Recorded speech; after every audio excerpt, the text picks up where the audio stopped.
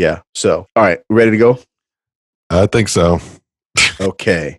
Let's see if we. You know what? This is how we should start. I know, right? This is the cold opening. I know, right? You ready to do this? I don't know, Are you ready? man. I don't know. Are you? Like playing double dutch, you like kind of bouncing in and out. Right. Eventually, I'm gonna jump in this circle, but not now. Not now. Wait. Yeah. Oh yeah. So we're not ready. Soldiers, we're not ready. So soldiers, listen. As y'all can tell, we are back, y'all, and we missed y'all, and we think that y'all missed us too, because we got plenty of emails and texts and IMs asking where we've been. We've been for those of you who've been following the podcast, we have been MIA for about the last month or so, and we'll explain that in a couple of minutes. But yes, we missed y'all, and we are back, and so. We'll get into some of the other stuff later, and where you can find us on social media and all of that. But I think that the first thing to ask is, so Andres, anything interesting happen? What's happened while we've been gone, dog? What has happened since we've been gone? Well, hey, hello, everybody. Welcome. Well, not welcome back. Well, you welcoming us back. All right, let me do that over. Sorry. Wait, now, where am I reading the credits? What? Where am I reading the opening credits? I don't know. Jesus. We're going to be here till midnight. Somewhere big in there. I don't know. Tell you what. Let's go ahead and do it right here, right now. Okay. Greetings and what's good, everybody? Welcome to the Christian Soldier Podcast, a social justice, faith-minded podcast featuring three friends from across the diaspora exploring life at the intersection of race, ethnicity, gender, culture, politics, and basically living while Black. I'm Abdullah Muhammad. I'm Andres Amador. And we are just two POC in the cornfield right now, living life, loving Jesus, and fighting the good fight in these rough and tumble podcast streets. So yeah, man, as I was starting to say, what's been going on? And it's just two of us right now. Where's Justine? And what's going on? Okay, first of all, yeah, we got to address Justine. She's still with us. She's still. She hasn't gone to a better place. Yes. No, she's in Kenya, and she'll be back soon. And we miss her, and we miss her voice and insight. And we're gonna try to do a show between us, and we're just gonna see how that energy goes. Yeah, we'll see. Yeah, we'll see. So, but anyway, what's been happening since the last time we recorded? Well, yeah, the last episode was like early. I think early to mid-October. Early October. Yeah. Yeah. So the president got COVID. The FBI announced that 13 men from a militia group were charged in a plot to kidnap the Michigan governor at her vacation home. That's like some bad B-movie stuff. Yeah. Then we got Amy Coney Barrett, who got nominated for Supreme Court September 29th and got confirmed October 26th. We have Pope Francis saying that he supports civil unions for same-sex couples. All major U.S. networks project that Joe Biden has been elected president of the United States after he won Pennsylvania. Kamala Harris will become the first female vice president of the United States. President Donald Trump. Kamala. You called her Kamala. It's Kamala. Kamala. Sorry, I'm back now. It's Kamala. It's Kamala, but I thought you said Kamala. Oh, really? It's that accent. Okay. See, yeah, we don't want folks mistaking your accent for a microaggression. Oh. Right. Right. Me of all people. All right. So Kamala Harris becomes the first female vice president of the United States. President Donald Trump is refusing to concede to Joe Biden still as of this recording, November 18th. And he's vowing to challenge the results in court, alleging widespread electoral fraud. There's a promise in COVID-19 relief from pharmaceutical company Pfizer that they have a vaccine that's seems to be pretty promising. So hopefully that's coming. And last but not least, Puerto Rican Luis Fonsi's Despacito music video becomes the first video on YouTube to surpass the 7 billion views. So if you get nothing out of what happened in these last 2 months, okay, I may have missed a few things here and there, okay? Just a couple. But if you only know that Luis Fonsi got 7 billion views for Despacito, you're good. And yeah, that's what you missed. And they played that song 75 million times and played it and wore it out. I love the song. But I love that he's Puerto Rican. I love he had that number one. It was all in Spanish and it was great. Yeah. Yes. But here's the thing though, for as much as they wore it out, that song was kind of sexy as hell. No, it is. That song is, it's kind of like that. Yeah. But it's one of those songs, it comes on and I heard it so much. I'm like, oh, okay. Yes. All right. So again, guys, my name is Abdullah. You can hit me up on IG and Twitter at DatDudeDullah, DatDudeDullah, and on our Facebook page at facebook.com/groups/Christian Soldier. So, Andres, where can the folks find you on the socials? Best place to find me is on Instagram right now. Yeah, I'm on Facebook, but I don't know. I want to be my better self in Instagram. So that's andresamador.me. So that's the handle. andresamador.me. You can find me on Instagram there. Perfect. And listen, so guys, like Andres said, so Justine, our partner in crime, our third wheel of our stool, our third person in our thing here. I can't remember the metaphor right now because I'm out of practice. But yeah, she'll be back hopefully with us soon in the next episode.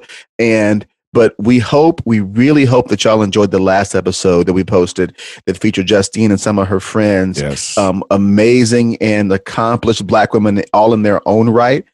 And that was just a really good, just an amazing conversation and a great episode.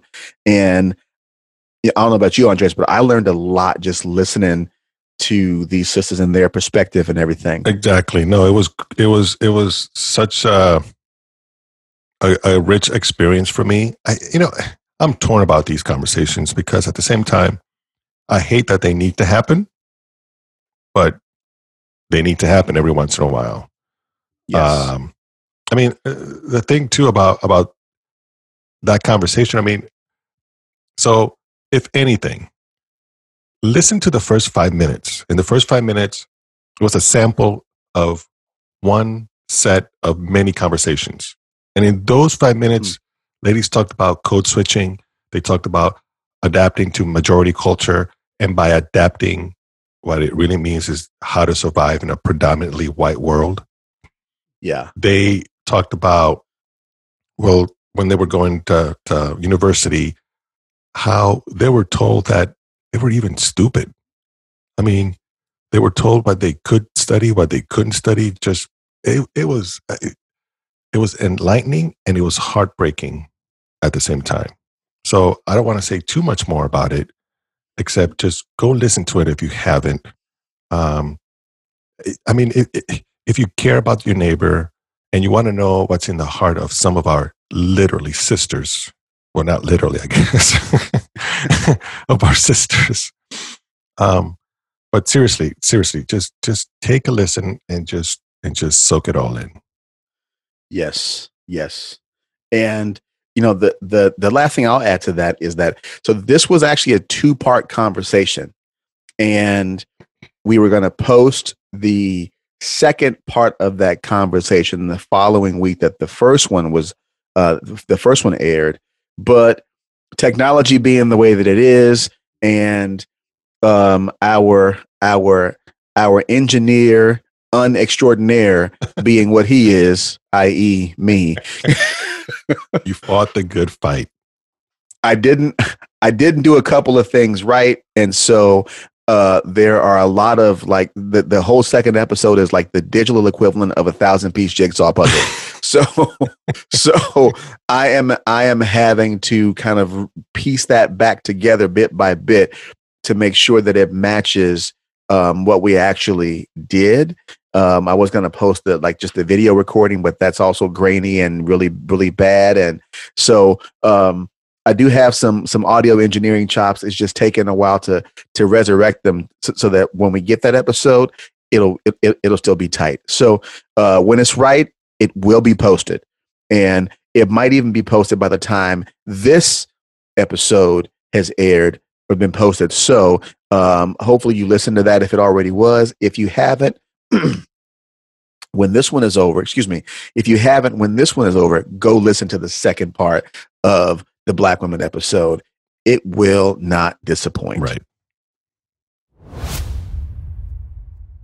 Before we jump into the title of our episode and everything, I also want to just say, as y'all know, when we're out here in these rough and tumble podcast streets, things get a little crazy. And if you are a podcaster who doesn't do this as a full-time job, so this is just a labor of love, because we value the conversation. We value being a part of being able to get whatever attention that you guys are willing to give us to help have some conversations and teaching and encouragement and learning and all that kind of thing.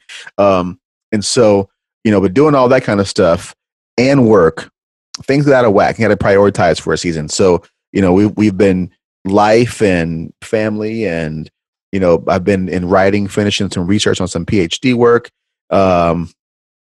or on my journey to a PhD. I haven't done my PhD dissertation yet, but on my journey, I'm still doing academic work and editing articles and that kind of stuff. So just all of that has just been really kind of kicking us around a bit. And as some of you may know, writing for academic writing can be a very jealous mistress. And so just, those things have been taking us out of pocket a little bit too, while Justine has been out of the country. But all that to say, moving forward, one of the things that we're going to start doing is we're going to be recording and posting episodes every couple of weeks instead of every week. That way we can be able to be more sustainable at delivering some timely content and delivering them on a regular posting schedule. They'll still be posted basically every other Wednesday. And, hopefully those of you who've been rocking with us so far will keep rocking with us. And, we're just going to keep going. Sometimes things get you off the path, but they don't knock you out. And we don't believe in getting knocked out. You get knocked down and you get back up. So we're back up. That's right. And as for me, I was pulled off the podcast streets as well. And I'll touch on that in future episodes. But it's weird with Justine being out, being in Kenya. And I've never been in a band. You've been in a band. But yeah, I get a sense that this is how it feels when someone in the band leaves for some reason or goes out and does a solo project. So yeah, Justine is doing what she needs to do. Yep. But, it's just like, we're a band, we're three, we're a trio. And then, nothing against you, but, yeah, nah, it's just, yeah, it's interesting because the original idea was for the two of us. And then the idea was for Justine to come in, and that was a brilliant idea. And now I don't feel right without Justine. So. Yeah. it's so Justine, if you're listening, okay, y'all know I'm old school, right? So doing the three of us as much as we can without Justine is like New Edition without Ralph. What? Okay. Anyway, Okay. all right, let's keep going. All right, Justine, you need to come back. She's like, what have y'all been doing? I leave for a couple of months and this is what you guys do? All right. Oh. All right. Let's get up to the business at hand. Let's go. So, what's the title track to this joint? Let's get into it. All right. So the topic for this episode comes from a question that we got in the Christian Soldier Facebook group. Someone there asked the question, what should the Christian response be to this election? So as you all know, this isn't necessarily a Christian podcast, but Justine, Abdul, and I are Christians, and our thinking about these things come from our social location as Christians who also happen to be people of color. So the title track for this episode is What's Going On? Politics and the Christian. Yes. So what is going on? What's going on is that's inspired by the classic Marvin Gaye joint, What's Going On. So, when we pick some of these themes, sometimes we read the lyrics, and I'm sure y'all know the whole What's Going On lyrics, but I mean, they are as timely today as they were when they were written in the 60s or 70s or whenever that song came out. So some of the lyrics are what? Mother, mother, there's too many of you crying. He says, brother, brother, there is far too many of you dying. Right? We've got to find a way to bring some loving here today. And with our polarization, God, we need some loving here today. And then this is the bar that just gets it, right? Picket lines and picket signs. Don't punish me with brutality. Talk to me so you can see what's going on. So come on, Marvin was a prophet. Basically.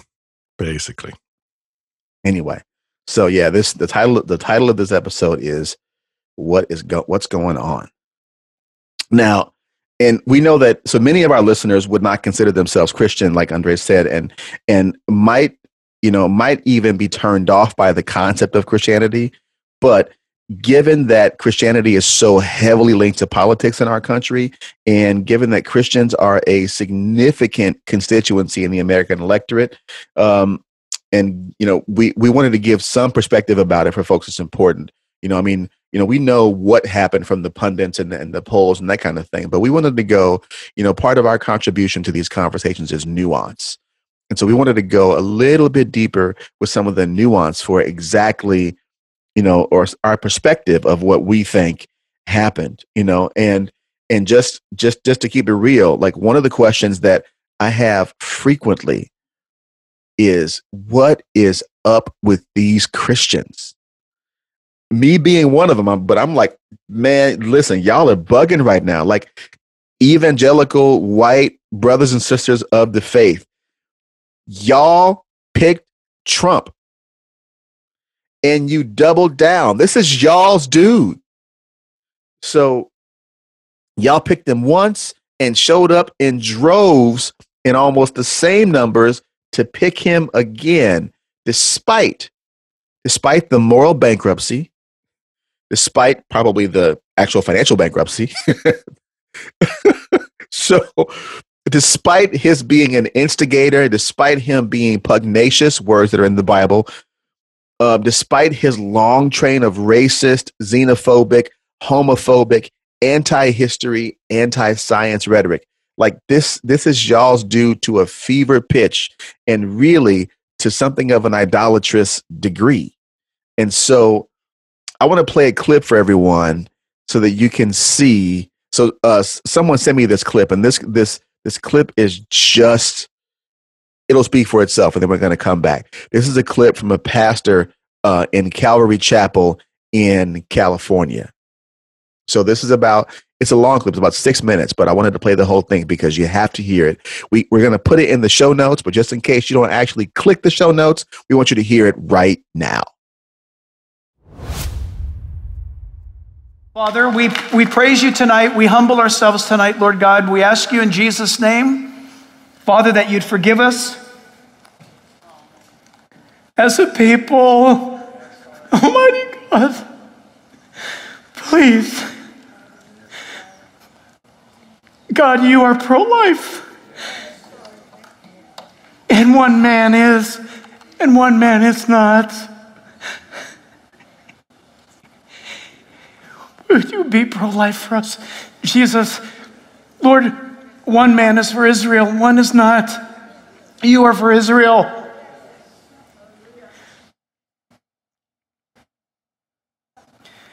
Lord, one man is for our military and our police, and the other is not. You are.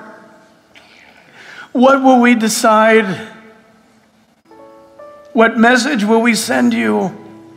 Jesus,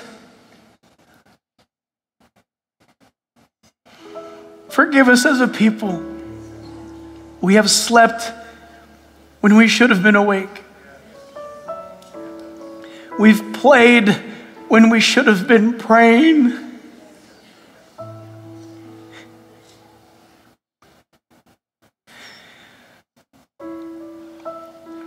We have faltered between two opinions, and we have sown to the wind.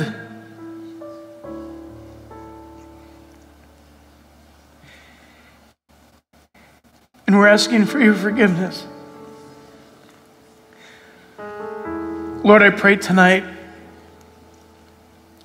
for the salvation of Joe Biden, God, that you'd touch his soul. All he knows is his version of Catholicism. He doesn't know you personally. Father, we pray for Kamala Harris. She's had such a crazy exposure to spiritual things, but none the truth. And so they have their agendas and they have their thoughts and their ways. Without you, Lord, we'd be just like them. Save them. Father, tonight,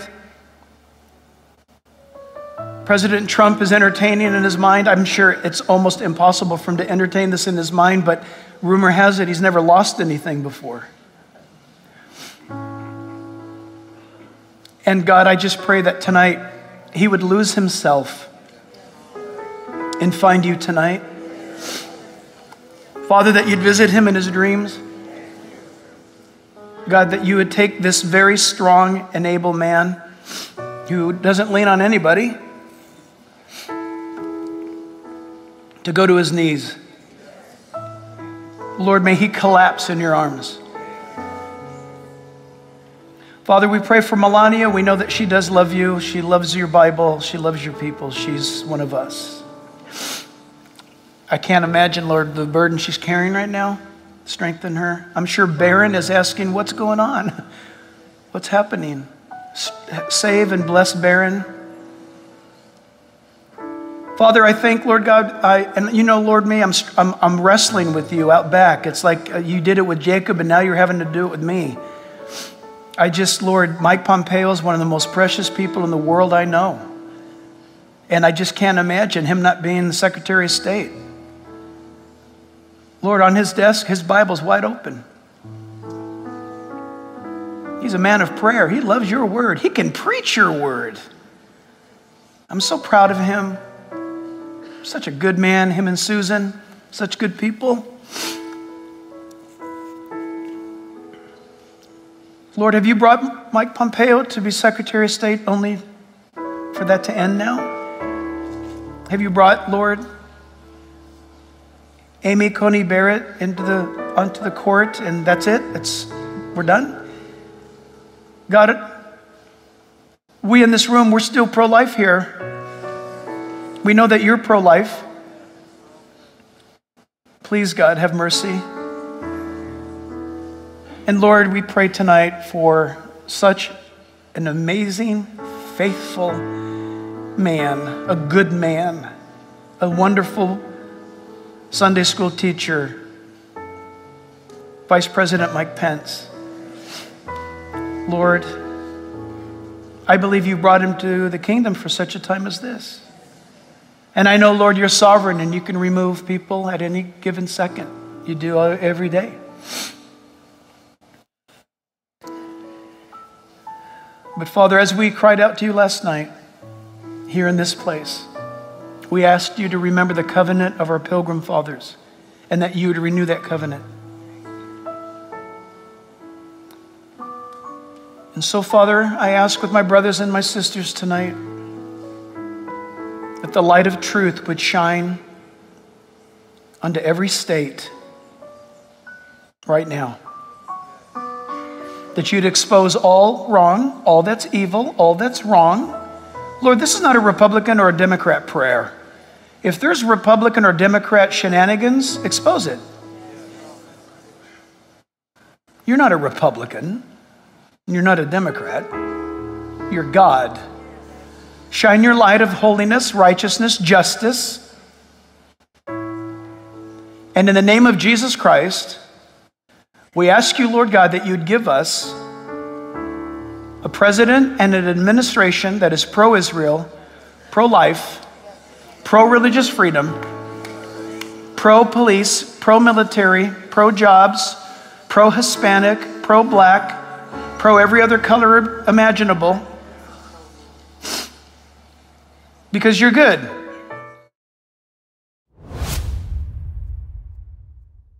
Yeah. Really? So anyway, listeners, we wanted you to hear that because, oh my goodness, okay. I don't want to do a whole postmortem on this video, but there are some things in there that were just way out of pocket. I mean, when you see the video, you'll see that dude's on his knees crying. And I mean, okay, so one man, he says, is for the executing of black bodies. No, he didn't say that. But one man's for this, one man's for this. But one man is for the executing of black bodies at the hands of police, and the other is not. He didn't say that. One man is for the firing of those who disagree with him. He didn't say that. Kamala Harris, and he mispronounced her name, he says, has had such a crazy exposure to spiritual things, but none of them truth. He's dissing her Indian heritage and whatever else is going to happen with her. Right? Talks about Melania. She loves your Bible. She loves your people. She's one of us. I mean, come on. Talking about save them. Save them. Talking about Kamala Harris's family. Really? Really? We doing that? Lord, you've brought Mike Pompeo to be Secretary of State for such a time as this to end now? Yes. Bye, Mike Pompeo.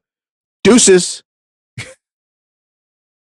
I mean, what else do you say? We're still pro-life here, except for the black lives, except for the immigrant lives, except for the liberal lives, except for the lives of the enemies of this lion-ass president. Mike Pence is a good man. Maybe he is. I don't know him. But this good man, if he is, stood behind this corrupt, lying, narcissistic, hate-mongering president. Why don't you talk about that? Why aren't you crying about that, Mr. Church Dude? Lord, this is not a Republican or Democrat prayer. Well, I kind of believe it was. I'm not going on and on. I'm just saying, this is the guy y'all doubled down on to cult-like proportions. I mean, praying. I mean, I saw pictures of people at the polling place on their knees like they're at an altar praying with their hands outstretched toward the doors of the polling place. I mean, this is just ridiculous. Yeah, that was very interesting to watch. He he mentioned the pro-life thing twice in the prayer. That caught my attention. Yeah, that whole line that one is pro-life and the other one isn't pro-life. Let's just settle something very quickly, right here and right now. Everyone, and let's say 99%, 99.5% of all of us are pro-life. No one is pro-death. Right. You know what I mean? Yes. So the guy who goes to church more regularly is the bad guy and not the guy who doesn't know his faith because he's Catholic. Right. And okay. Yeah. I'll get to Catholic. I'll get to Catholic in a little bit here. The guy who can't hold a Bible right is the guy who has to use, well, I guess since he's pro-police, he's got to use the police and whatever means of government he's got to use to clear a path so he can have a photo op in front of a church holding a Bible upside down. That's the guy. My thing with President, and he has all those things you mentioned, but we cannot forget the impeachment. Right. He used his office to talk to another nation to gather up dirt on a political opponent. Got caught, and simply because he had the majority of people in the Senate who would put their hands over their ears, he's still in power. That was wrong then. It's wrong now. Had that been a democratic, and it's democratic, not Democrat. People like to use that because it has the word rat at the end. The same people who voted for Donald Trump, if that was some Democrat in the office, would have lost their minds. Yes. And the inconsistency drives me crazy. And it drives a lot of people who are paying attention to Christians crazy as well. You want to talk about pro-life and you want to bash Catholicism? The group of people, the denomination that's been the most consistent in this modern era, the most consistent, the most consistent on life from the womb to the tomb. They oppose the death penalty. They've always opposed abortion. They just didn't jump on the bandwagon like a lot of people did in 79, 78. And we'll talk about that maybe a little bit later. So let's not bash Catholicism too much, because in 1973, abortion was okay with evangelicals.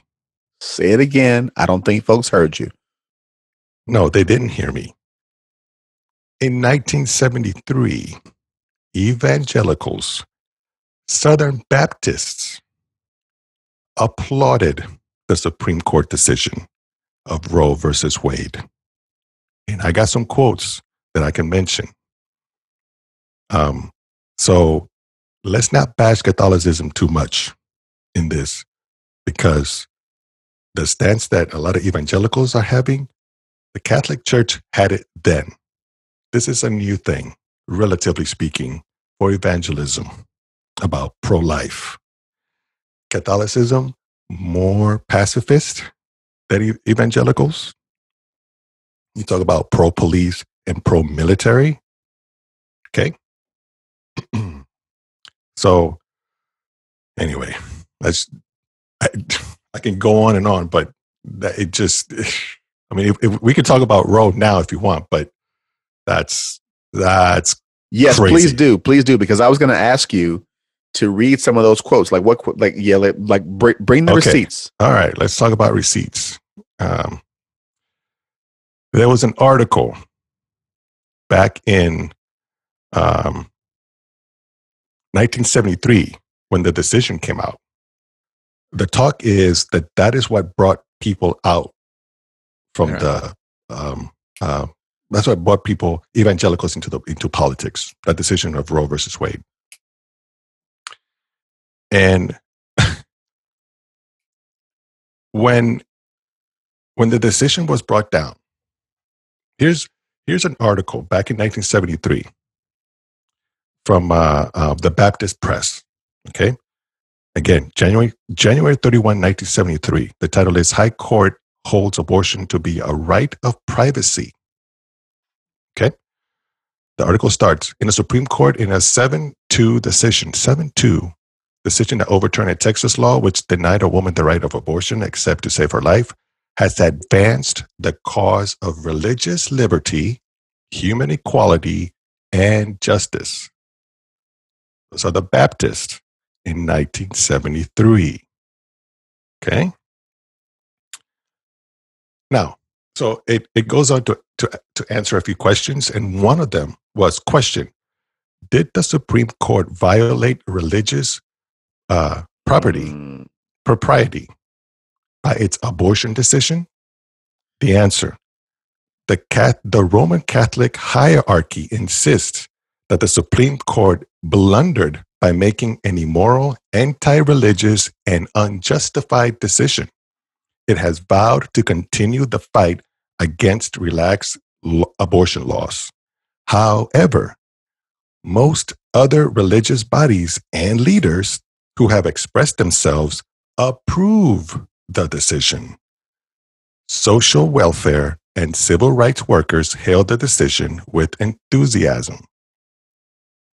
So it goes down to say, thus it appears to be the view of the court that it is decided a constitutional question without attempting to answer the medical, philosophical, or theological problems in abortion. Right. And that's what that decision did. So, do you want to talk about the real reason evangelicals got into the political game back in 1976, 77? Because it wasn't abortion. That's a myth. That's a lie. Now, let me say this, though. In 2020, there's a lot of people like that pastor who's talking about pro-life, and us who are pro-life and those who are not. But there was a really long period of time where evangelicals were not political. Right. They were very quiet. They didn't want anything to do with politics. Mm-hmm. Okay?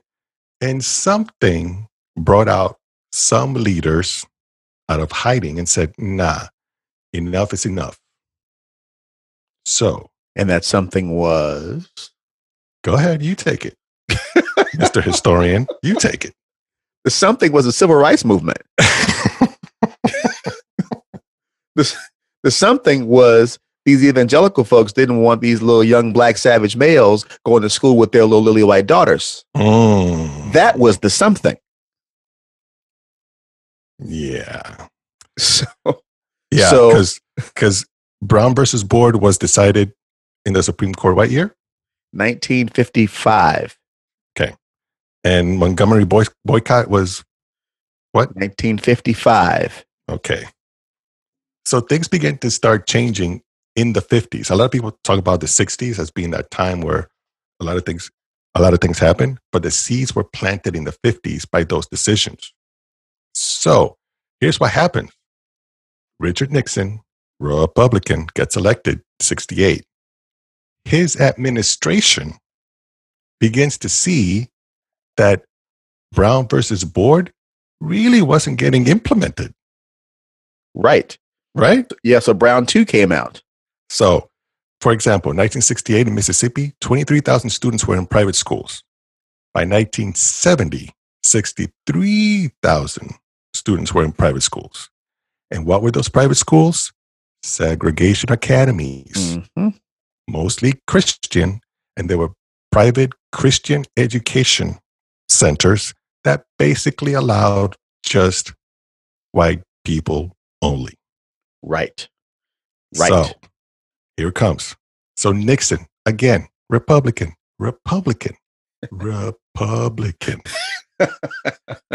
This drives me crazy because anyway, the IRS during the Nixon administration begins to investigate the segregation academies because they were technically following the law, but not the spirit of the law. So this is where things get interesting. Okay, one more thing. So there's Bob Jones University, major academic place, and it barred Black people, like up until like 2000 or anyway, just something ridiculous. Like until last Tuesday, basically. So recently. Basically. Yeah. So the IRS comes in and took their tax exempt status from it. They didn't like that. They thought they can just live in their own world. Christians could live in their own world and government wouldn't touch them. That is why they celebrated the Roe versus Wade decision, because it was a privacy issue. It wasn't an abortion issue. Yes. It was like, oh, okay, we can live in our world and government cannot touch us. Yeah, it was a libertarian argument. Yes, until it did. Yep. And those segregation academies, the government went after their tax exempt status just as well. And they said, oh, no. They didn't like that at all. We got to get back into the game. And that's how Christians became political. Right. It was about race. It was about race. The segregation. And they didn't like it. Yes. And they wanted to continue it. They wanted to bend the rules so they could be separate but equal. When the government was saying that you can't, it wasn't about abortion. Right. So here's the thing. Okay, so I think I misspoke. Maybe. So I think I said that Brown v. Board of Education was 1955 and the bus boycott was 1955. That's not true. The bus boycott was 1955. So I think I said that Brown was 55. Brown was 54. Yes. Yeah. Yes. So Brown was 54. And then December-ish, I think December 5th or so. So December 1955 was when the bus boycott started. Oh, here's a quote. I was looking for it through my notes and I couldn't find it, but here I found it. The co-founder of the Moral Majority. Here's what Pat he Buchanan. said. No, not Pat Buchanan. Called Paul Weyrich. Oh, Weyrich. Yes. Paul. Weyrich. Yes. Okay. So here's his quote. Let's remember that the religious right did not come together in response to the Roe decision. I could just end right there. But he continues. What got us going was the attempt on the part of the IRS to rescind the tax-exempt status of Bob Jones University. It shattered the Christian community's notion that the Christians could isolate themselves inside their own institutions and teach what they pleased. So Paul Weyrich, by the way, is also one of the same folks on tape, and we'll put this in the show notes, one of the same folks that was talking about that Republicans don't want people to vote. Oh, was that him? That was him. So he said that what Republicans want is they want, or the Republican Party and Republican strategists want voter turnout depressed. Like they want it small because the smaller it is, historically speaking, the more it tends to break for Republicans. And they know that. And so they exploit that, which is why, by the way, most midterms tend to skew Republican because voter turnout is depressed. Mm-hmm. And most folks vote during presidential years. So he's the guy who said that. So never let it be said that they don't know what they're doing. Yeah. So here's the thing. We're already kind of into kind of the weeds on this, but there's three things that we're doing in this episode that we didn't say earlier.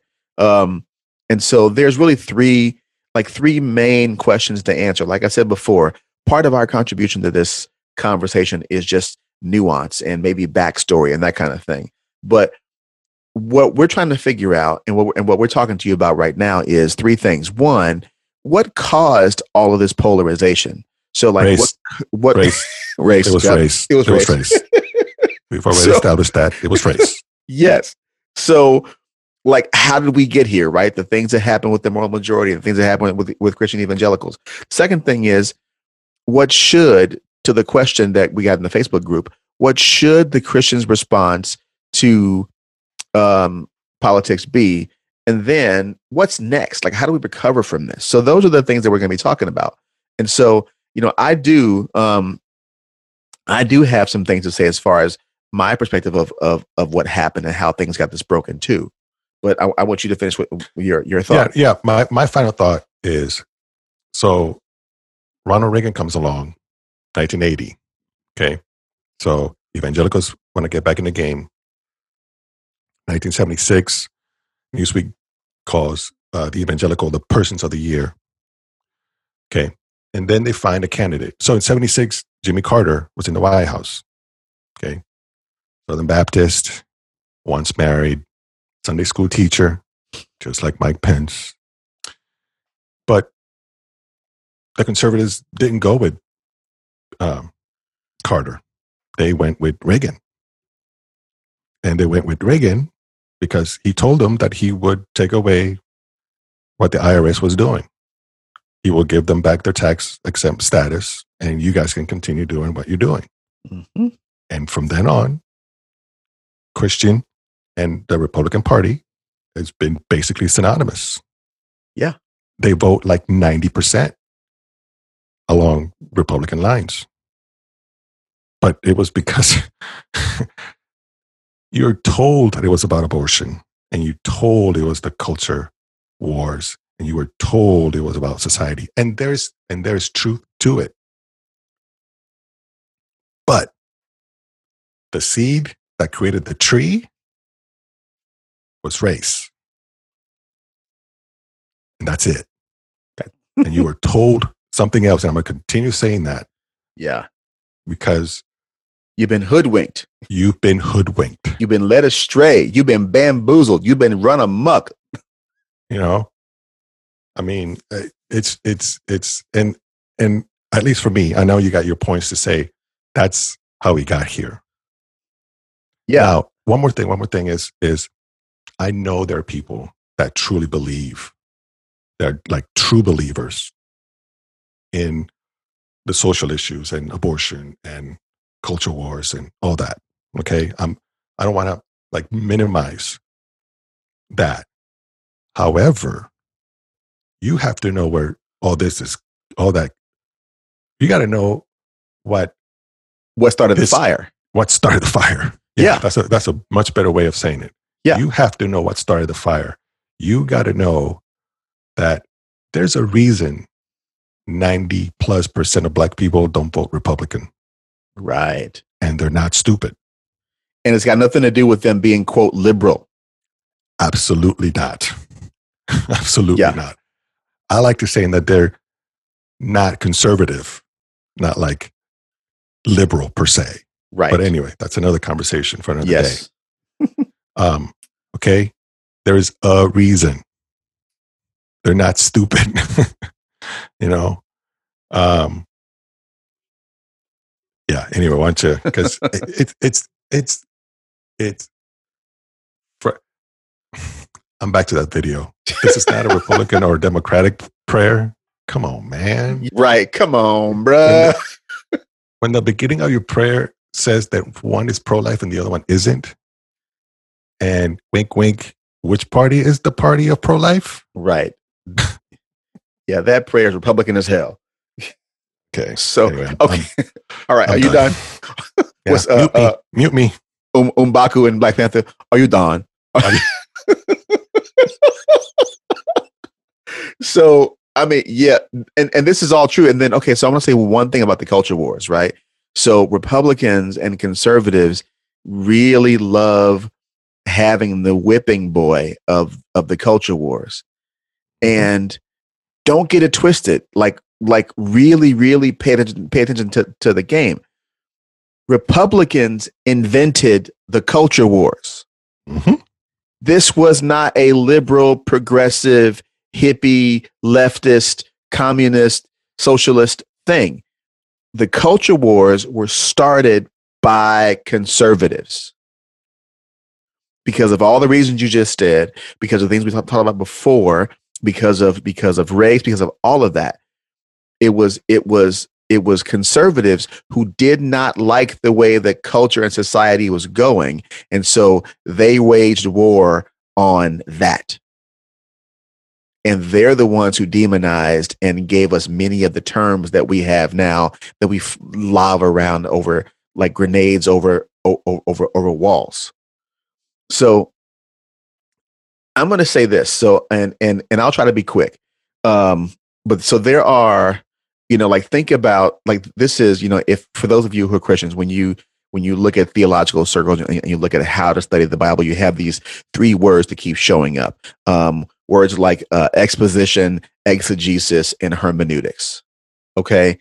And really, simply put, it just means, so exposition means that the details of the meaning or something, you have to pull that stuff out. Exegesis is also, pulling out rather than inserting your perspective into something and then pulling out a meaning. Okay. So exegesis is pulling out the meaning before you insert values, your own values. And then hermeneutics is just a fancy word for interpretation, but proper hermeneutics and proper interpretation should be based on some sort of original context, right? And so that's what we're providing now. What's the original context? And so my answer, other than the political historical stuff. So as a person who studies like political behavior and political psychology, my answer is going to kind of go toward that way too. Okay. And for me, there are three things that happened that got us here. Three things. So if those things lit the match and those things started the fire, okay, the wood at the bottom of the stick were these three things. Okay. And those three things are good old fashioned human behavior, right? Insert Michael Jackson. Why? Tell them that it's human nature. That's the first thing. Because we're already designed as people, we're already designed to put things into groups and some kind of common characteristic to make in groups and out groups. We're already wired that way. And so, that's a concept. In groups and out groups is a concept that's taught all throughout the social sciences. So it's basic us versus them, Coke versus Pepsi, Apple versus Android, East Coast versus West Coast stuff. It's like primal. Okay. It takes a very, very small set of conditions to do that. But the deeper those in groups and out groups are tied to identity, the more emotional they become and the more deeply we hold on to those views, which is why one of the things that conservatives did with the whole with the response to Brown v. Board of Education, part of what they did was they appealed to a deeply emotional argument, which was the myth of the rapacious black savage, and scaring people into thinking that black folks are going to be going to school with their white folks and their white kids and contaminating them. It was a very visceral kind of an argument. And so in politics, or in social sciences, in political science, that phenomenon is called affective polarization. You're polarizing by an affect or by an emotion. You read your Facebook feed, you'll see it all over the place, right? So that's the first thing, right? And so when we learn those things, when we're socialized politically, those preferences and opinions and all those things, those are stored logically, but they're also stored with emotions. So when a thing is primed or recalled back up, the thing we remember comes back up, but the emotion with which it was stored comes back up too. Right? So, and I do an exercise in my workshops where I prove this to people, where I just repeat some words and I'm going to do, we're kind of going long, but I'm going to give you 3 words, and listeners, and I want you to think about and pay attention to your body for how your body feels when I say these words. Okay. So I'm going to say 3 words, and I want you to think about how your body feels. Pay attention to your body's response. The first word, liberal.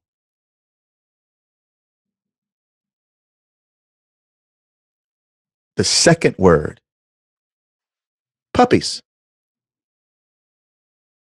Puppies. The third word,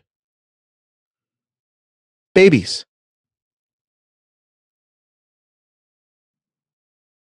And the last word, conservative. Now, everyone who just heard those 4 words, I guarantee you had some kind of physiological response. And probably when I said puppies and babies, you smiled. And when I said liberal and conservative, depending, unless you're like me and you're not a big pet person, I'm not a big pet person. So when I said liberals and conservatives, depending on where you are in the political spectrum, you had some kind of thing come up for you in those words. And so that's the first thing, right? And then the second thing is basically that politicians and political strategists and marketers and media companies and Facebook and Mark Zuckerberg and everybody else, the folks selling you pet food on those commercials, all of those folks, they know this about us, and they exploit that stuff really against our conscious will. So that's how you get political ads, and that's how you get 2 different versions of reality on news networks, and that's how you get a Facebook feed that is cultivated to your friends list and your political preferences, because people exploit that natural us versus them, in group out group thing that's inherent. So, this is an example of the exploitation is like Lee Atwater and the Southern Strategy.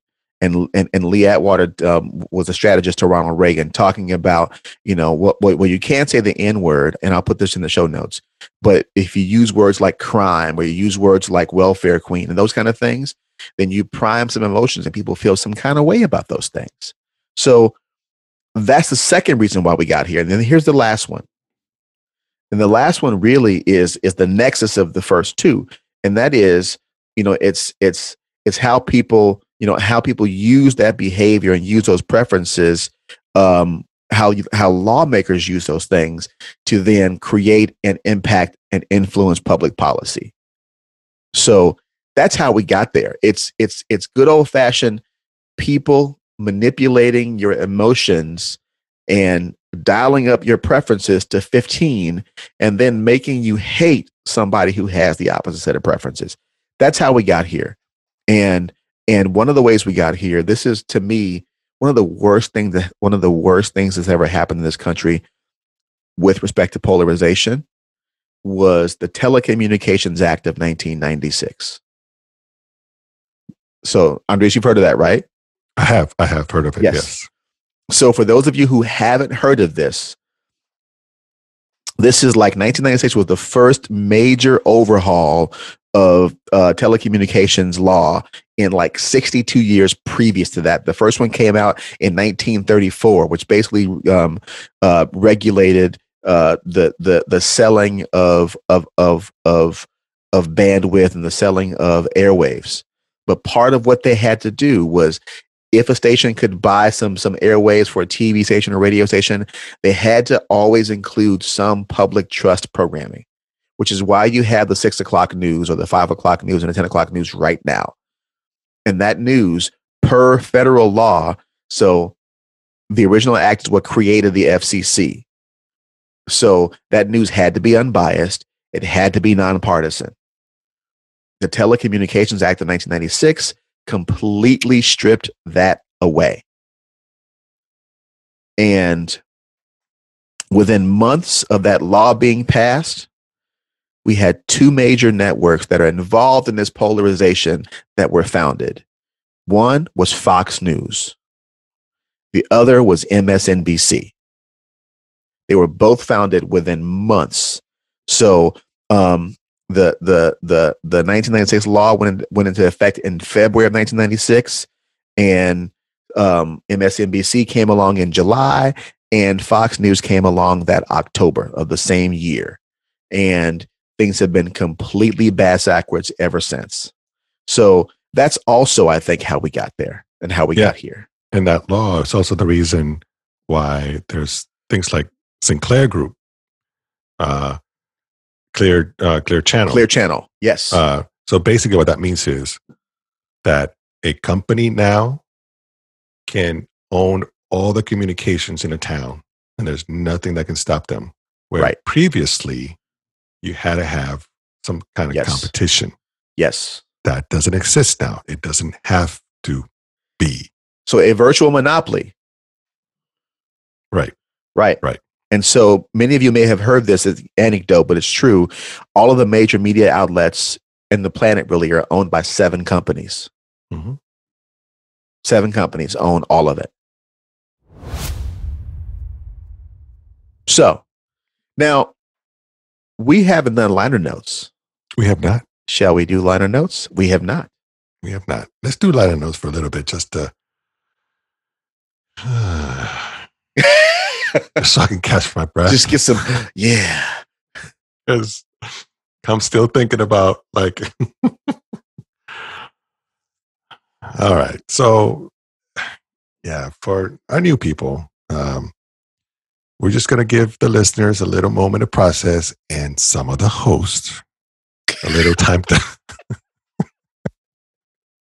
Yes, some of the 2 of the hosts. One of the 2 of the hosts need a little time to talk about other things.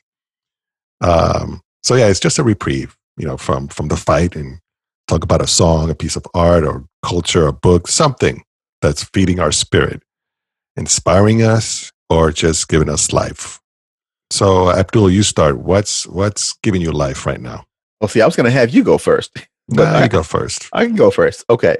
So the thing that's given me life actually is, so there's an interview that came out. I just saw it this week. But it's an interview with Van Jones from CNN that did an interview with Busta Rhymes. So Busta Rhymes just came out with a new album called Extinction Level Event 2, which was a follow-up to his 23 years ago album by the same name. So, but it wasn't just Van interviewing Busta Rhymes about this new album, right? So it ended up being this 2-hour interview where they were talking about everything: parenting, manhood, blackness, knowledge of self, how, like, what it's like to be a black man, and how certain conversations that black men can and can't have. It's about, there were things about co-parenting. Bus talks about his, like, one of the tracks on the record being about the mother of his 3 sons basically apologizing to him for how she treated him in front of their sons. And so it's a whole journey from, Busta Rhymes is this hip hop icon, elder statesman of the game, still one of the best MCs to do it. And so it was just him dropping jewel after jewel after jewel after jewel on just everything. So, like, it's a really, he started when he was 17, and here's a guy now who's almost 50 and is just showing his maturity as a person and as an artist. And so I really love it. That gave me so much life. Yeah, I really want to see that now. It's dope. I'm surprised you didn't send it to me just when you saw it. I didn't, only because I wanted it to be a surprise when I mentioned it here. Yeah, well, okay. Well, you did. Yeah, I'm dying to see that now. Yeah, definitely. No, that's good. So what's feeding my spirit actually is personal development, really. So I'm in the process of creating what's called a life plan. Okay. And it's exactly that. It's a plan for your life. What things are you going to be intentional about? Okay. And part of making the plan is making a timeline of your life. So you have to go back and just think about the major events of your life. And some of those are negative, right? But the cool thing is that then you get to redeem those negative points in your life. So you get some type of positive perspective on the negative parts of your life story, and we all have them. Not to say like it, pretend like it didn't happen, but it's just it happened, and here's the good that came from it. And it's interesting that when you do that and you take some time to do that, you're like, oh, okay, yeah, there's some things, really good things that came from this, and it just gives you perspective. So when you're going through bad stuff, it gives you the ability or the training to say, there's something that can be redeemed from this without denying what happened either. Okay. Wow. So it's really powerful, and the plan itself is just slowly giving me a sense of direction to the rest of my life. What areas do I want to get involved in? What areas do I not want to get involved in? What roles am I going to play in my life? And it's just a way to filter some things out of life. So I'm not just living in default. So anyway, I would just encourage you just to make your own life plan. Just do some research online and find life plan and how do I make a life plan, and just take it from there. And just the thing is just to be intentional about your life, right? And give yourself more agency about your life. And the way I heard it explained to me was fate is a terrible writer. You don't want to give your life over to fate and let fate be the author of your life. You can be a co-author in your life. So anyway, that's what's giving me life right now. Making a life plan.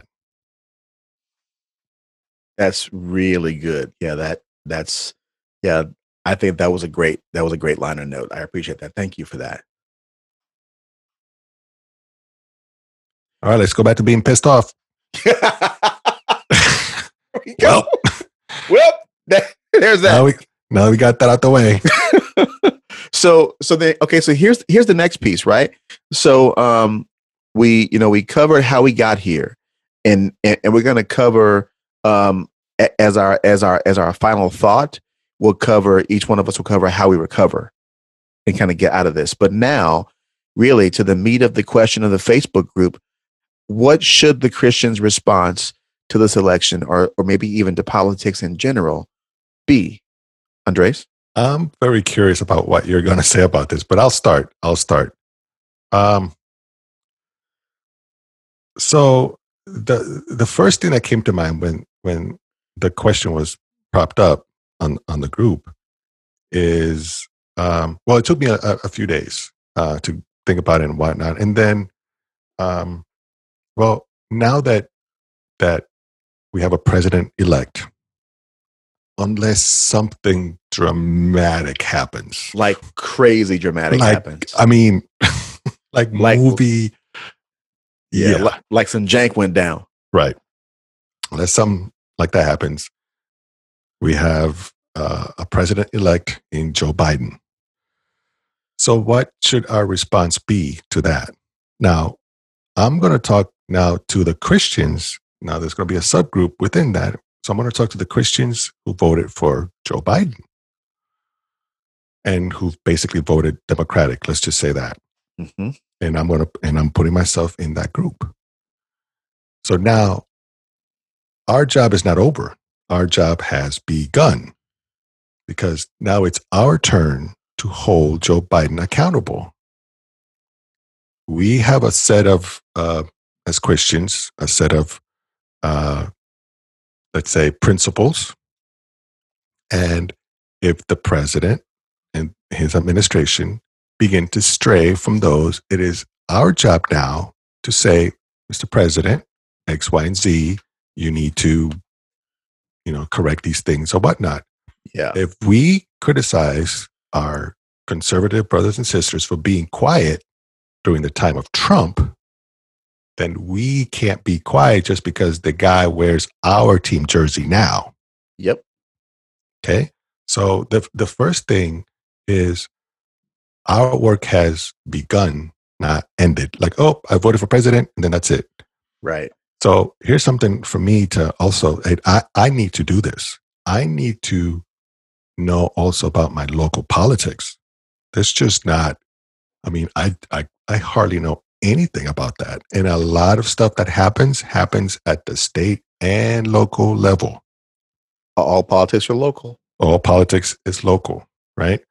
So that's another thing that also needs to happen. So basically, my first thought is the process has not ended. It has just begun. There are some things, if you're a Christian, about the Democratic platform that are concerning. Okay. I'm not going to get too much into the details about that because I don't want it to deviate from my main point, which is we cannot be silent just because the guy in our team won, quote unquote, our team won. So that's my main thing, my first thing. My second thing, and okay, this might be cheesy, Okay. but I still believe it's true. We really are called to be peacemakers. Okay. During No, this that's time. good. That's good. Okay. That's not Now, cheesy at all. Let me say this, because people think peace as the absence of conflict. And you know that's not true. That's not what peace in the Christian sense of the word means. What it means is just to bring harmony, to bring completeness. Okay? The Hebrew word is shalom. And that is what we bring as peacemakers. Okay? Jesus said, he was quoted to say that he came with a sword. Okay? That's not talking about peace, but that's also about restoring order, Yes, and justice and everything that goes with it. And even though he came with the sword, he came in shalom. He absolutely. So see, you think that a sword and shalom don't fit, but they do fit. Okay. And the last thing for now is, I'll say, is that, and I may touch on this a little bit if we get to it, but, and I've said it in other episodes, we are not supposed to be left or right. Okay. The way this should work is that this time around, it might have been Joe Biden. And in 4 years from now, like, oh, you know what? No, let me see what the Republican Party is saying. And if it aligns more with my values, then I'm going to go with that. Mm-hmm. It's more about being cunning as a snake, really. You got to be strategic. The Republican Party doesn't have all the answers. The Democratic Party doesn't have all the answers. The truth is somewhere in the middle, and we go from side to side. We can't just be Republican and Democrats first and then Christian. And that's for our brothers and sisters who are not Christian and they see us from the outside, quote unquote, from the outside, our inconsistency must, I don't know, drive them crazy or make them laugh or like, what are you guys doing? It's making us irrelevant. Right. And that's the biggest thing. It's just making us irrelevant. In 1998, Christianity Today, which is like the flagship of evangelical reading, criticized Bill Clinton for what he did in an editorial. And then in December of last year, Christianity Today criticized Donald Trump for what he did that came out during the impeachment trial. And then Christians called it liberal. And then, right-wing Christian just called them Christianity Today, like left. And anyway, but my point is that magazine was consistent. in its criticism toward a Democrat and its criticism toward a Republican. And we as a group, don't have that fortitude to stand up to power. And that makes us irrelevant. I mean, we have our own body politic. We are the witnesses of a kingdom, of a greater kingdom, and we are witnesses to a greater king that anything that's offered on earth. And yet, time after time, when we got to choose between the king and power, we choose power all the time. Yep. And our witness keeps getting diluted and diluted and diluted and diluted. So I'll start with that. That's really good. And I think I'm going the same way. So what should the Christian's response to politics be? Or to this current moment? I would say there's probably, I'd say three things. So the first thing is, I think the first thing Christians should do is that they should realize that they are not supposed to, well, put it this way. Christians are supposed to remember that their citizenship is in heaven and their identity is in Christ. Right? So Philippians 3:20, it's that's what we should be remembering first and foremost. And like not, the political affiliation, like you mentioned, if you are a partisan or whatever your political affiliation is before you are as a Christian, as a professed Christian, if you identify as a Christian, I'm only speaking to you about this. If you have anything above that, it's simply breaking the first commandment.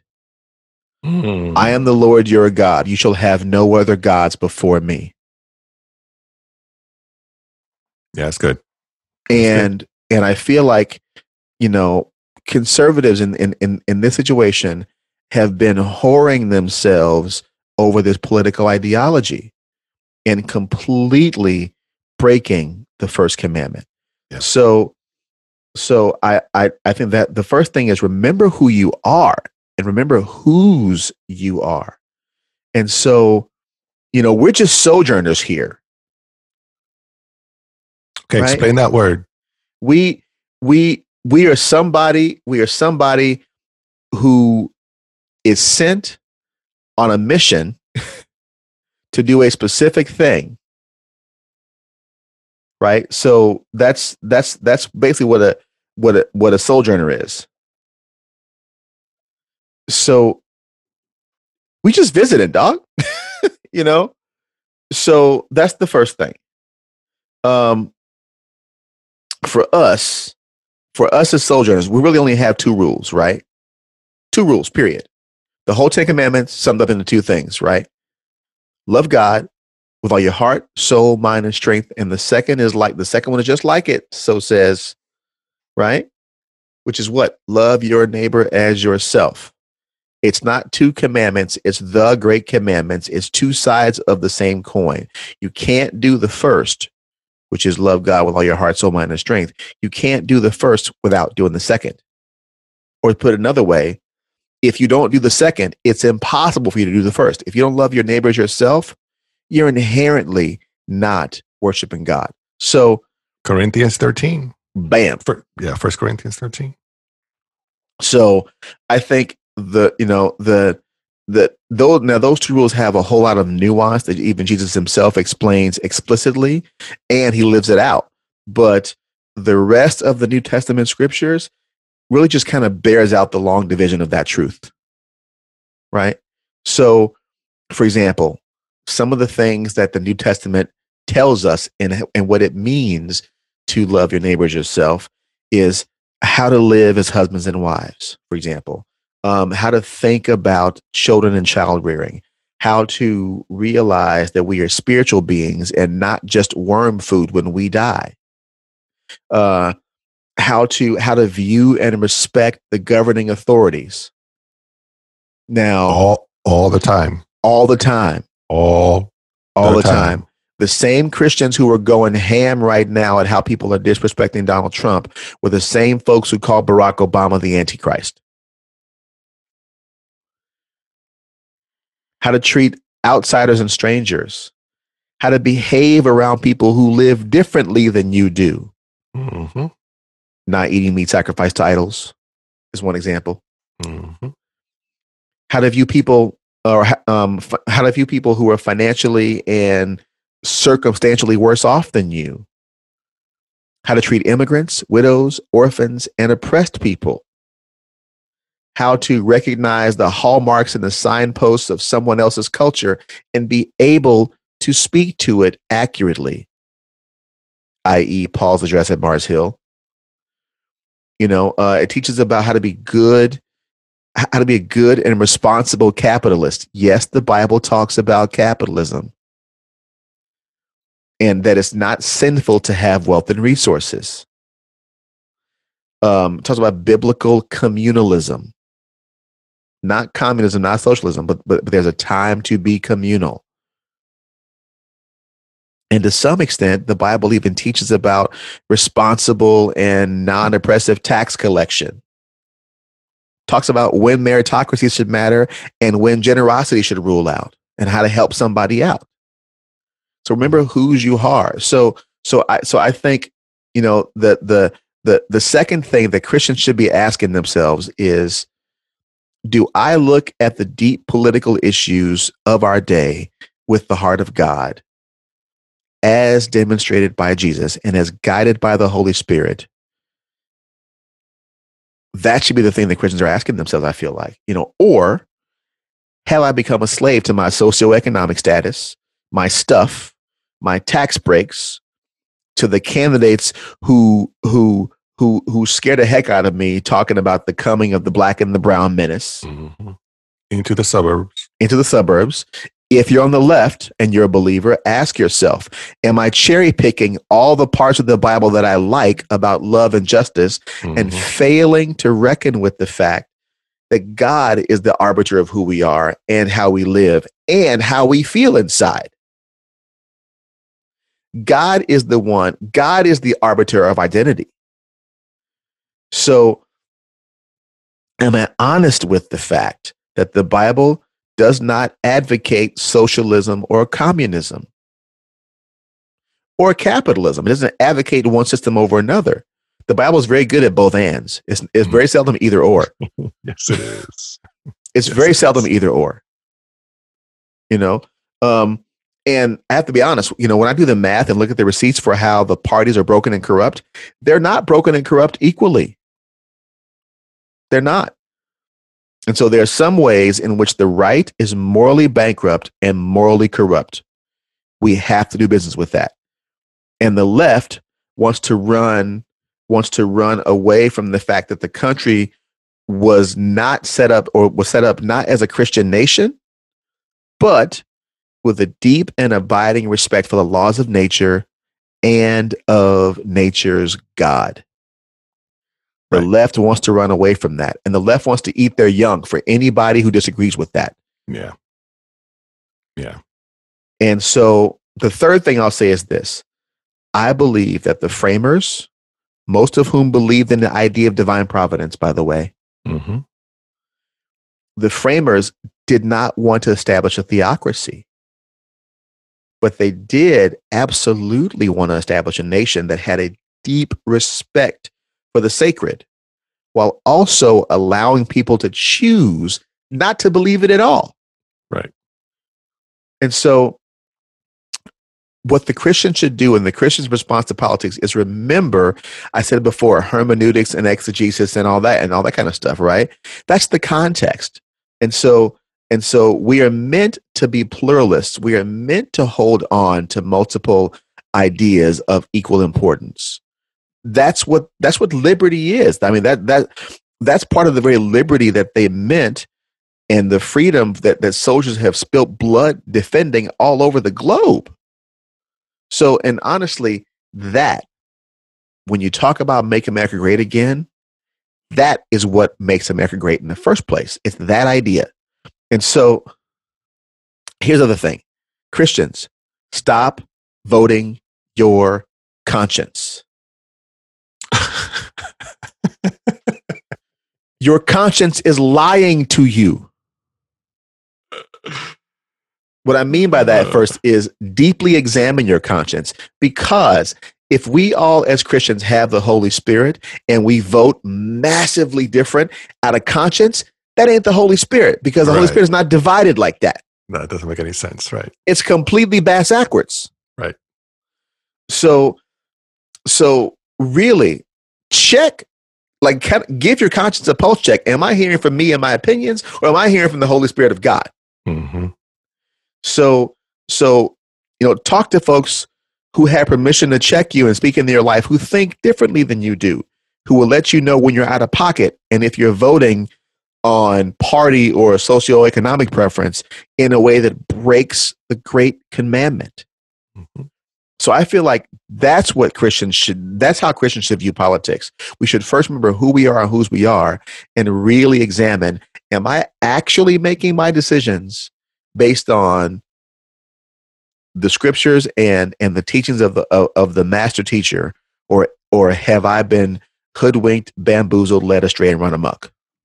And I think the probably a good test for that, and we alluded to it, is this: if you're voting your conscience, and one person represents your conscience, and then suddenly you get, okay, let me make it more real. Basically, if the Republican Party can do no wrong, I don't think that's the Holy Spirit. Yeah. Yeah. If the Democratic Party can do no wrong, that's not the Holy Spirit. No. Okay. If you didn't hold Donald Trump accountable in these 4 years for anything, you're going to have to sit down for these next 4. Right. You can't say anything. You can't. Yeah. You messed up your witness. There was plenty to say, and you could still vote Republican. Yeah. Like, who am I to give permission to vote Republican or Democratic? But anyway. But here's the thing. But the field was wide open. There were like 87 people running for president. Exactly. There were like 217 people running. And that's who y'all picked. And you twice. Picked Donald Trump. There were true conservatives in that group. There were not true. Well, there were people with that claim morality more, but people didn't vote for that. Okay, didn't vote for that at all. They voted for P.T. Barnum. So right, and I'll say super quick. In 2016, a lot of Christians were surveyed, and the social issues or even abortion didn't make the top 1 or 2 reasons as to why they voted. It wasn't the reason they voted that way. Right. And probably never has been. Okay. Nope. So like you said, if you're going to check your conscience, check all the stories that are in your head and question them. Like, where did this come from? Where did the idea that Democrats can't be Christian come from? Right? Because that's a story. That's a true thing. That's a story. Okay. And one more thing about Christians on the left and speaking out. Okay. Because we're going to be tested. Okay. There's progressivism on the left that's taking the party way left. And at some point, for certain issues, we're going to have to say something. Mm-hmm. We can't be quiet. And progressivism is amazingly toxic to centrists. I mean, that's why they hated Joe Biden, because he's a centrist. Yeah. And the Clintons and Obama to an extent. I mean, exactly. Yeah. I mean, the left, the true left. Yes. And you and I kind of hear them every once in a while. Uh-huh. They loathe the center. Yes. And those in the center left. And for those of you who are far lefties, hear this. You are as extreme as the MAGA folks you hate. Right. It's called the horseshoe theory. Hit it. Okay. So picture a horseshoe in this shape, and now focus on the ends. That's what the extremes are on the right and on the left. The mechanisms of your extremism are pretty much the same. Right. You just happen to say different words, but your extremism, is practically equal. Yes. And you're the noisiest, the squeaky wheelist. The squeak wheeliest. Yeah. You guys are making all the noise, and all of us in the middle. If you just leave us alone for a little bit, we can come to agreements on certain things. But because we keep getting polarized and we keep getting pulled to the extremes by the noisiest among us, there's no real conversations happening in the middle anymore. And that's unfortunate. So for those who voted for Biden, who claim to be on the left, we got to watch out for the extremes. Okay. And I keep harping on this point because now it's our turn. Yep. You said the Christians were quiet, and you said the Christians on the right were quiet during the Trump years, and the silence was deafening. We can't be the same way. When it's time to call them out, we got to call them out. Call them out. Okay. And they're now, the thing with the Democratic Party is a more diverse tent than the Republican Party. So there's going to be tons at of least issues. on the face of it. Yeah. But here's the thing. Okay. And I know we can get into the weeds about this. Yeah. So Bernie Sanders was asked if there's room for pro-life Democrats in the party, and he said no. Basically. Not basically. No, he said no. He said no. Yeah. He said no. He said no. Okay. So those are the things to watch out for if you voted Democratic and claim to be Christian. Yes. Okay. And then final point, and I know we talk a lot about race about this, but Christians on the left just can't be about racial justice, because that makes us equally one issue voters as well. Okay. We have to go beyond that. Yep. So we'll leave it at that. That's good. That's good. So as we wrap up, so the final question then is, where do we go from here? Like, how do we find our way back? Right. So I would say, for the sake of time, Andres, what is one action you'd recommend folks to take in general as a Christian to specifically move past this toxic and polarized moment? It's very simple. Okay. Due to the time constraint, is we need to go back to church, ecclesia.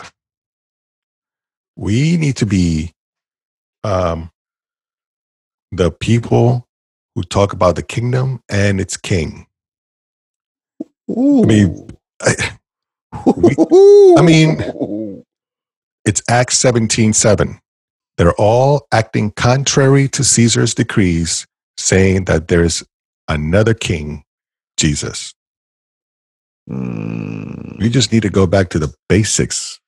Okay. Church is not a social gathering place. Yes. Okay. Yeah. Okay. Last thing. My last words. As Christians, also, we got to pretend that church isn't political. It's very political, but not politics the way that we think of it. Okay. Ecclesia, which is where we get the word church from, is Greek for a public assembly. And we didn't choose synagogue, which is the Hebrew means a house of gathering. We're not just people that gather. Church is a real thing. It was created by the Holy Spirit. It's not just it's not a social thing. Anyway, I can go on and on and on. But the action step is just know why you're here and why you were created. Know why you're here. What's your purpose here? Know who you are and what's your purpose. And that is to partner up with God and reclaim and redeem the whole world. Christians just don't want to make America great. Christians want to make Earth great again. That's good. That's good. So the last thing I would say is, so to the question of how do we move on, like what next? Can we recover? Is really simply this. Talk to somebody. Talk to someone with a vastly different perspective than you have, and love them as you'd want to be loved by listening to them for understanding. To me, it's really that simple. Like not for debate. I mean, ask questions and clarifying questions and all that kind of stuff, but try to hear the heart of somebody instead of going into the thing locked and loaded.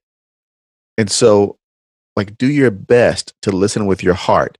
And I believe, because I hear it and see it all the time, I deeply believe if you hear what someone's trying to say, we go in on conservatism and all that kind of stuff. But I also want to hear the voices and the perspectives of individual conservatives. I want to have some hard conversations. Okay. And so, because I believe that you'll hear what folks are trying to say, I believe you'll hear their heart, you'll hear their fears and anxieties. And so, like Brian Stevenson says, get proximate. Mm-hmm. Okay. And so we've become just way too distant. And so that's what broke us. Right. That's what broke us. So getting proximate, I believe, is the only way we can fix it. So to your point, I want to just read this quote from a pastor in Chicago. And it's this, and it goes to your point. It says, quote, "I'd love for this year to be a year where we normalize civil disagreement, rigorous debate, seeking understanding above agreement, and gracious parting of company with folks when the disagreement becomes too sharp to walk together peacefully." I like that. There it is. I like that. There it is. Well, that does it for us for now. Thank you guys for tuning into this episode. Thanks for being gracious with us and still rocking with us. And as always, if you like the show and you like the content, if you're encouraged or challenged by it, please rate the podcast, subscribe, share. Most importantly, drop us a review. That helps us show up in the rankings and gets all the podcast maths bugs in the back doing their thing, and helps folks find us and helps grow the community. And as I always say, we can always use more soldiers. And if you have questions about anything we cover on the podcast, or you want to suggest episode ideas, or you just want to reach out, become a member of our community on Facebook at facebook.com/groups/Christian Soldier. That's SOULJAH. Or you can email us at hello@christiansoldier.com. So thanks again for listening. I'm Abdullah. I'm Andres. And until next time, y'all, keep the faith. Peace. Paz. Justine, come back soon. Amani. The Christian Soldier Podcast is brought to you by the Christian Soldier Collective, a Jesus-centered community dedicated to the pursuit of unity, cultural and ethnic conciliation, and social justice within the church. The theme song is The Ace by Ballpoint. The Christian Soldier Podcast is a production of the Christian Soldier Collective and Monarch Training and Development.